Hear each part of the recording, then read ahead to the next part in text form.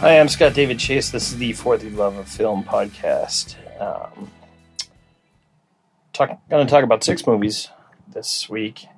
2 that I saw in the theater, which I know is crazy as of late. But 2 I saw in the theater. 1 that was a Netflix original. 2 that I revisited that I had seen before on home video. One of them an animated film, and then one of them another in the River Phoenix filmography, and then a movie that it was. I don't know. I have a list about half a mile long of stuff that I should have seen, or whenever someone brings it up, makes a reference to a movie, and then they find out I haven't seen it, they're like, "Dude, you haven't seen that?" So I crossed it off, another one of those off my list. And so far with that list, there hasn't been any that I missed. That when I watched it, I was like, "Oh my God, I can't believe I've missed that." And I don't know. I think part of the nature of so much film, particularly in the last 25, 30 years, is that, it's always building off of each other. And, so if I've seen stuff that's been influenced by a film but haven't seen it, when I finally get around to seeing the other thing, I recognize in my brain that it is an influential piece, but I also, because I've been moved by something that came after it, that's, a couple steps ahead of it. Oftentimes it just doesn't have the impact that it would have if I had seen it when it originally came out. Biggest case in point to illustrate this was I had not seen Animal House, the comedy Animal House, for years and years and years. I'd seen a lot of comedies that have come since then, and it was probably within the last 5 years that I watched Animal House, and I recognized that it was a pillar in American comedic cinema, but I didn't actually enjoy it that much. I barely laughed at it, and it was the whole thing that, I think of all genres of films, probably comedies and maybe horror are influenced the most by what came before them. Science fiction to a lesser degree, but still. And I'd seen so many comedies that were grosser, funnier, raunchier than Animal House since it came out that it felt quaint. But yeah, so the movies that I'm going to talk about this week are Gloria Bell, Pet Sematary, the 2019 version of Pet Sematary, Unicorn Store, Perfect Blue, American Psycho, and Running on Empty. So first off, I didn't even realize till I was putting this episode together in my head that the 2 movies I saw theatrically were both remakes. There had already been a film based on the source material. Gloria Bell is written and directed by Sebastian Lelio, which is in turn based on his 2013 film Gloria, which is a Spanish language film, and it's a remake. And then I saw Pet Sematary, the 2019 film, but Gloria Bell. I had not seen Gloria. I still have not seen Gloria. I wanted to do them in the same episode, but I could not find Gloria, the original film, on any of the streaming platforms, and there aren't really video stores anymore. And I checked Redbox maybe a week ago. I wasn't expecting to find it. It's a foreign language independent film, but I figured when I was looking there, I would just check, but it was not there. So I have not seen Gloria Bell. My buddy Bob Scammon, who if you listen to this show, he does the Burgers with Bob's episodes with me, was saying that it was a much better film. But I went into this knowing very little about it. I knew it was a remake of another film, but stars Julianne Moore as Gloria Bell, and then John Turturro, and some other actors that I like as well. Michael Cera, Brad Garrett, Rita Wilson, Sean Astin, Jean Triplehorn, a few others. But I think going into this, it really depends on how much you like Julianne Moore, will depend on how much you enjoy this film. And I'm a really big Julianne Moore fan. I've been a fan of her since I saw her in Robert Altman's Shortcuts, going on probably 25 years now, and she's always taken risks as an actress. Well, not always, but she often takes risks. I mean, some people would argue that her taking over the role of Clarice Starling from Jodie Foster was not necessarily a risk, but she's done a lot of interesting stuff, and this is basically a character study of her. So if you like Julianne Moore, you'll probably appreciate this. I appreciate the fact that it's a study of a single woman in her 50s and exploring her relationship options, her sexuality, and her independent spirit. And so I really enjoyed that. And it was interesting to see John Turturro play kind of a putz. He hasn't done that in a while. He plays a lot of heavies and villains, and as of late, but his start in independent cinema, he played a lot of putzes, and it was nice to see him return to form in that. I liked it. I know Bob did not enjoy it that much. I mean, I didn't think it was an amazing film, but like I said, I really like Julianne Moore, and I know Bob really didn't like, or from my understanding, we haven't seen each other since he's seen it, but we've texted about it, and my understanding was he found her performance annoying, but I actually found her performance quite good. I mean, I think she's a great actress, and she's good in even stuff that's not great, but I thought she was really good in this. So, I mean, I don't think Gloria Bell's playing theatrically anywhere now, but I'm sure it's going to be streaming and on demand soon. But I enjoyed it. I would give Gloria Bell probably a 7 out of 10. Certainly not for everyone, but if you're a Julianne Moore fan, definitely go check it out. And, it's nice to see more meaty film roles for women over the age of 30 in cinema. So, yeah. The next one that I saw was Pet Sematary, which is it's the second film adaptation of Stephen King's 1983 novel. And, 1989 was when the first one came out. I had seen the first one. I barely remembered it, but, the most memorable thing was Fred Gwynne was in it. And, in this film, John Lithgow plays the role that Fred Gwynne played in the first film. But, and it's interesting because I've been commuting to work a lot. I listen to a lot of podcasts. I listen to a lot of music, but I also listen to books on tape or books on megabyte, as it was. I listen to digital versions of books, and I've been listening to Pet Sematary sporadically for the past 3 or 4 months. Michael C. Hall is reading it, probably most well known from the TV show Dexter, and before that, 6 Feet Under. But and I had been enjoying that, so it was been interesting juxtaposing that with this film. I will say right out of the gate, I did not like this version of Pet Sematary. I went in not expecting to like it much, primarily because the protagonist is played by Jason Clarke, who is an actor who just, as soon as I see his name, I'm just like, nope, not interested. I don't understand how he gets so much work, because I think he's thoroughly mediocre. I don't enjoy him at all, and I also don't find him relatable at all. And I don't know, quite frankly, I think he's weird looking. He's just got a weird head. He's basically the John C. He's like John C. Reilly if John C. Reilly had no talent. I know Greg will argue that John C. Reilly has no talent, but I actually really like John C. Reilly. But anyway, so it had Jason Clarke in it, which automatically had me not liking it.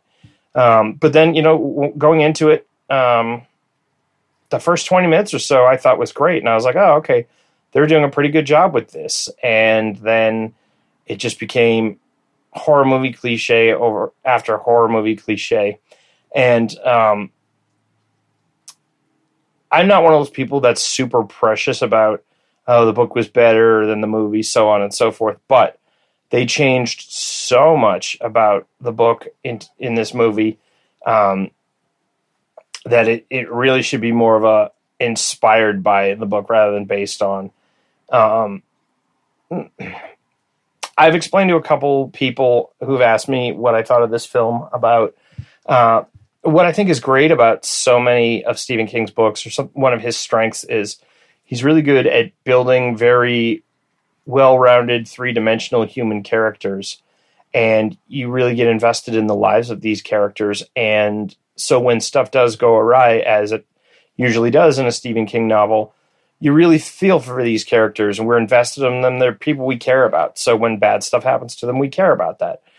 A big part of the book Pet Sematary is between the Louis Creed, played by Jason Clarke, and Judd Crandall, played by John Lithgow in this. There's a generational gap between the two of them, but they have a strong friendship as neighbors, and that friendship is not only is it not developed, it really doesn't even exist in this film. Judd Crandall happens upon Ellie Creed in the woods, and then Rachel Creed, the wife, happens to come across them, and then it's sort of like happenstance. The other part is in the book, Judd's wife is alive at the beginning of the book, and for at least a couple hundred pages, and the Creeds and the Randalls, or the Crandalls, have a relationship together, so that when things start to go awry, you see that there's real stuff at stake between them, and none of that's in this book. There's a lot of jump scares, and there's mention of the Wendigo myth, but then nothing is done with it, and that certainly plays a part in the book. The other big thing is the big change, which it's weird, and I'm sorry if this is a spoiler, but it's a huge plot point in the book. It's the 4-year-old, or I'm sorry, the 2-year-old son, Gage, who dies, and in this it's the 6-year-old Ellie, but she's 9 in the movie. They've aged her up.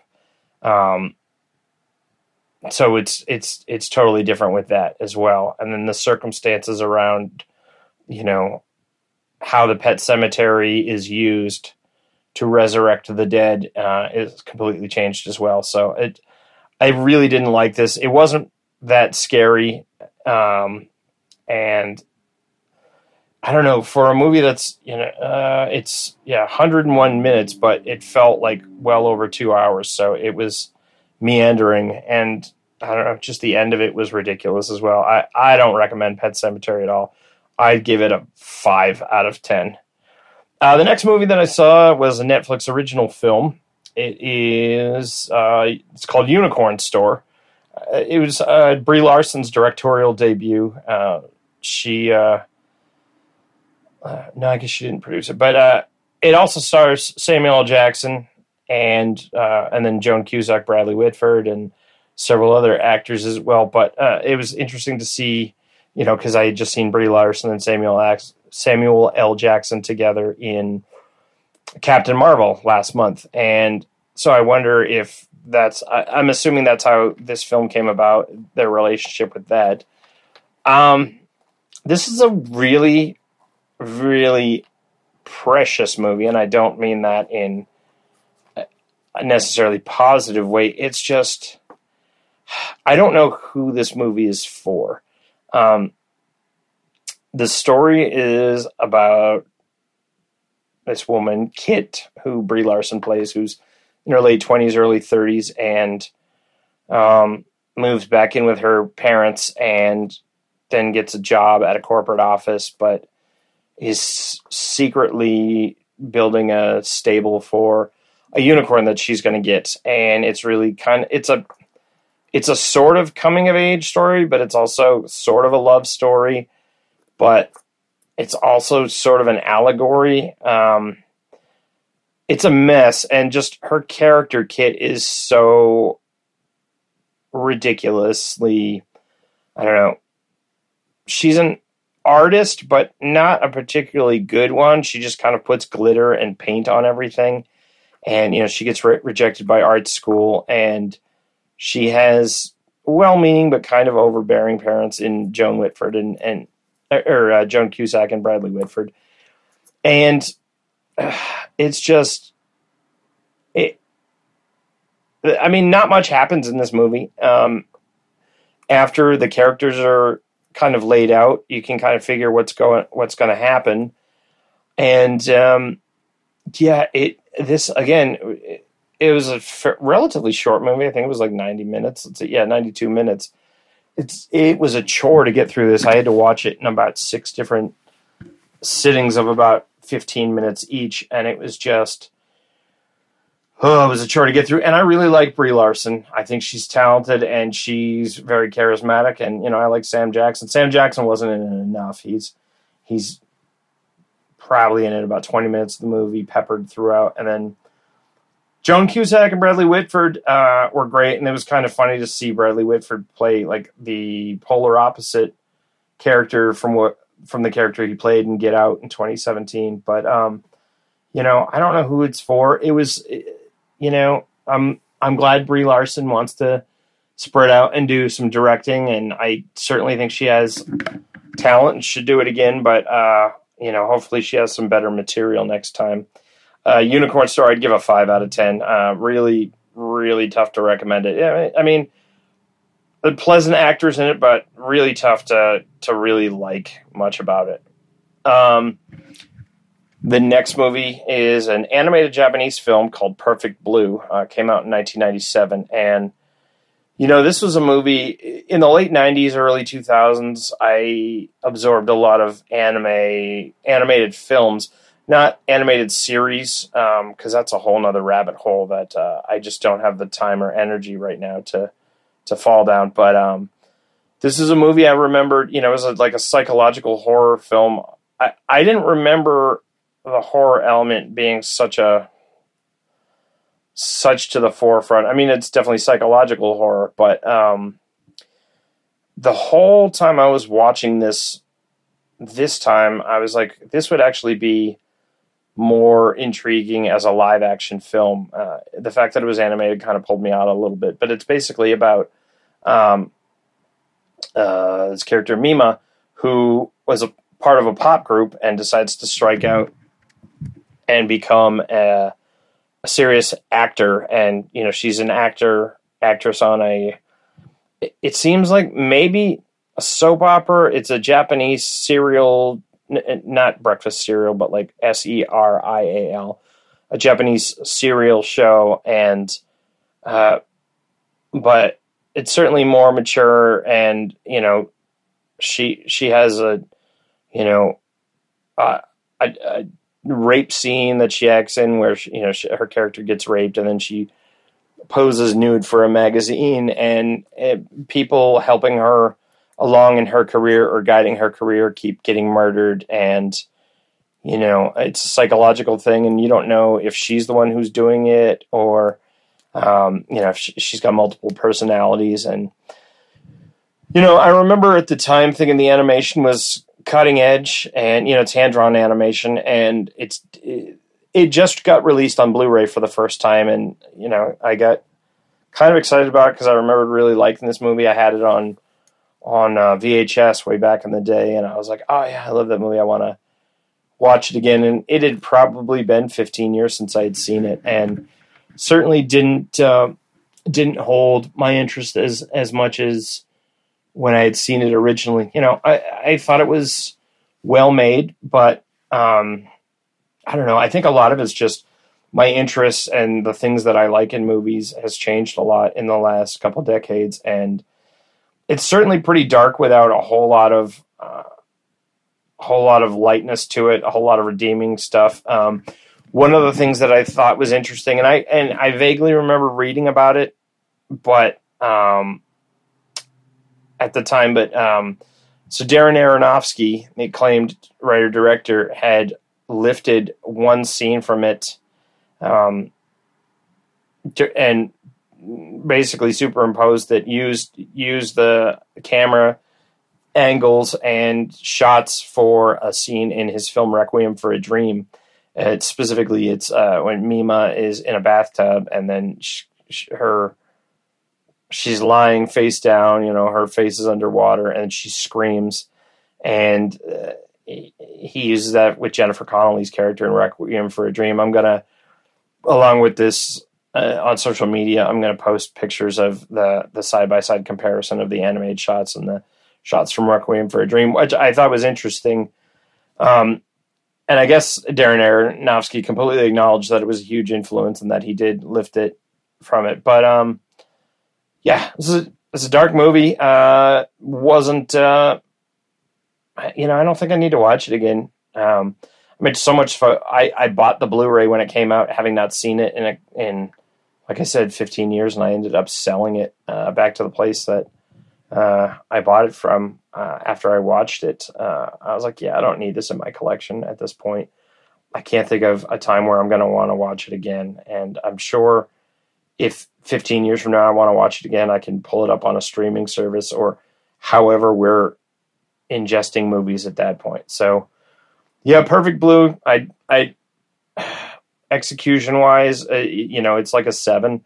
Animation looks a little dated now, but as far as like enjoying it as a film, I'd give it probably a 6. Next one was American Psycho. And this is one of those ones that falls under the category of movies that people are surprised that I had never seen. And most of the movies on that list that when people are surprised I've never seen, it's not for a specific reason. They just kind of fall through the cracks. This is actually one that I had kind of avoided. I'm not a fan of Bret Easton Ellis, the man who wrote the novel which it's based off of. I mean, I remember when this movie came out in 1991, there was a lot of controversy around it about it being misogynistic, incredibly violent, which it is, but it's also, it's a black comedy / parody.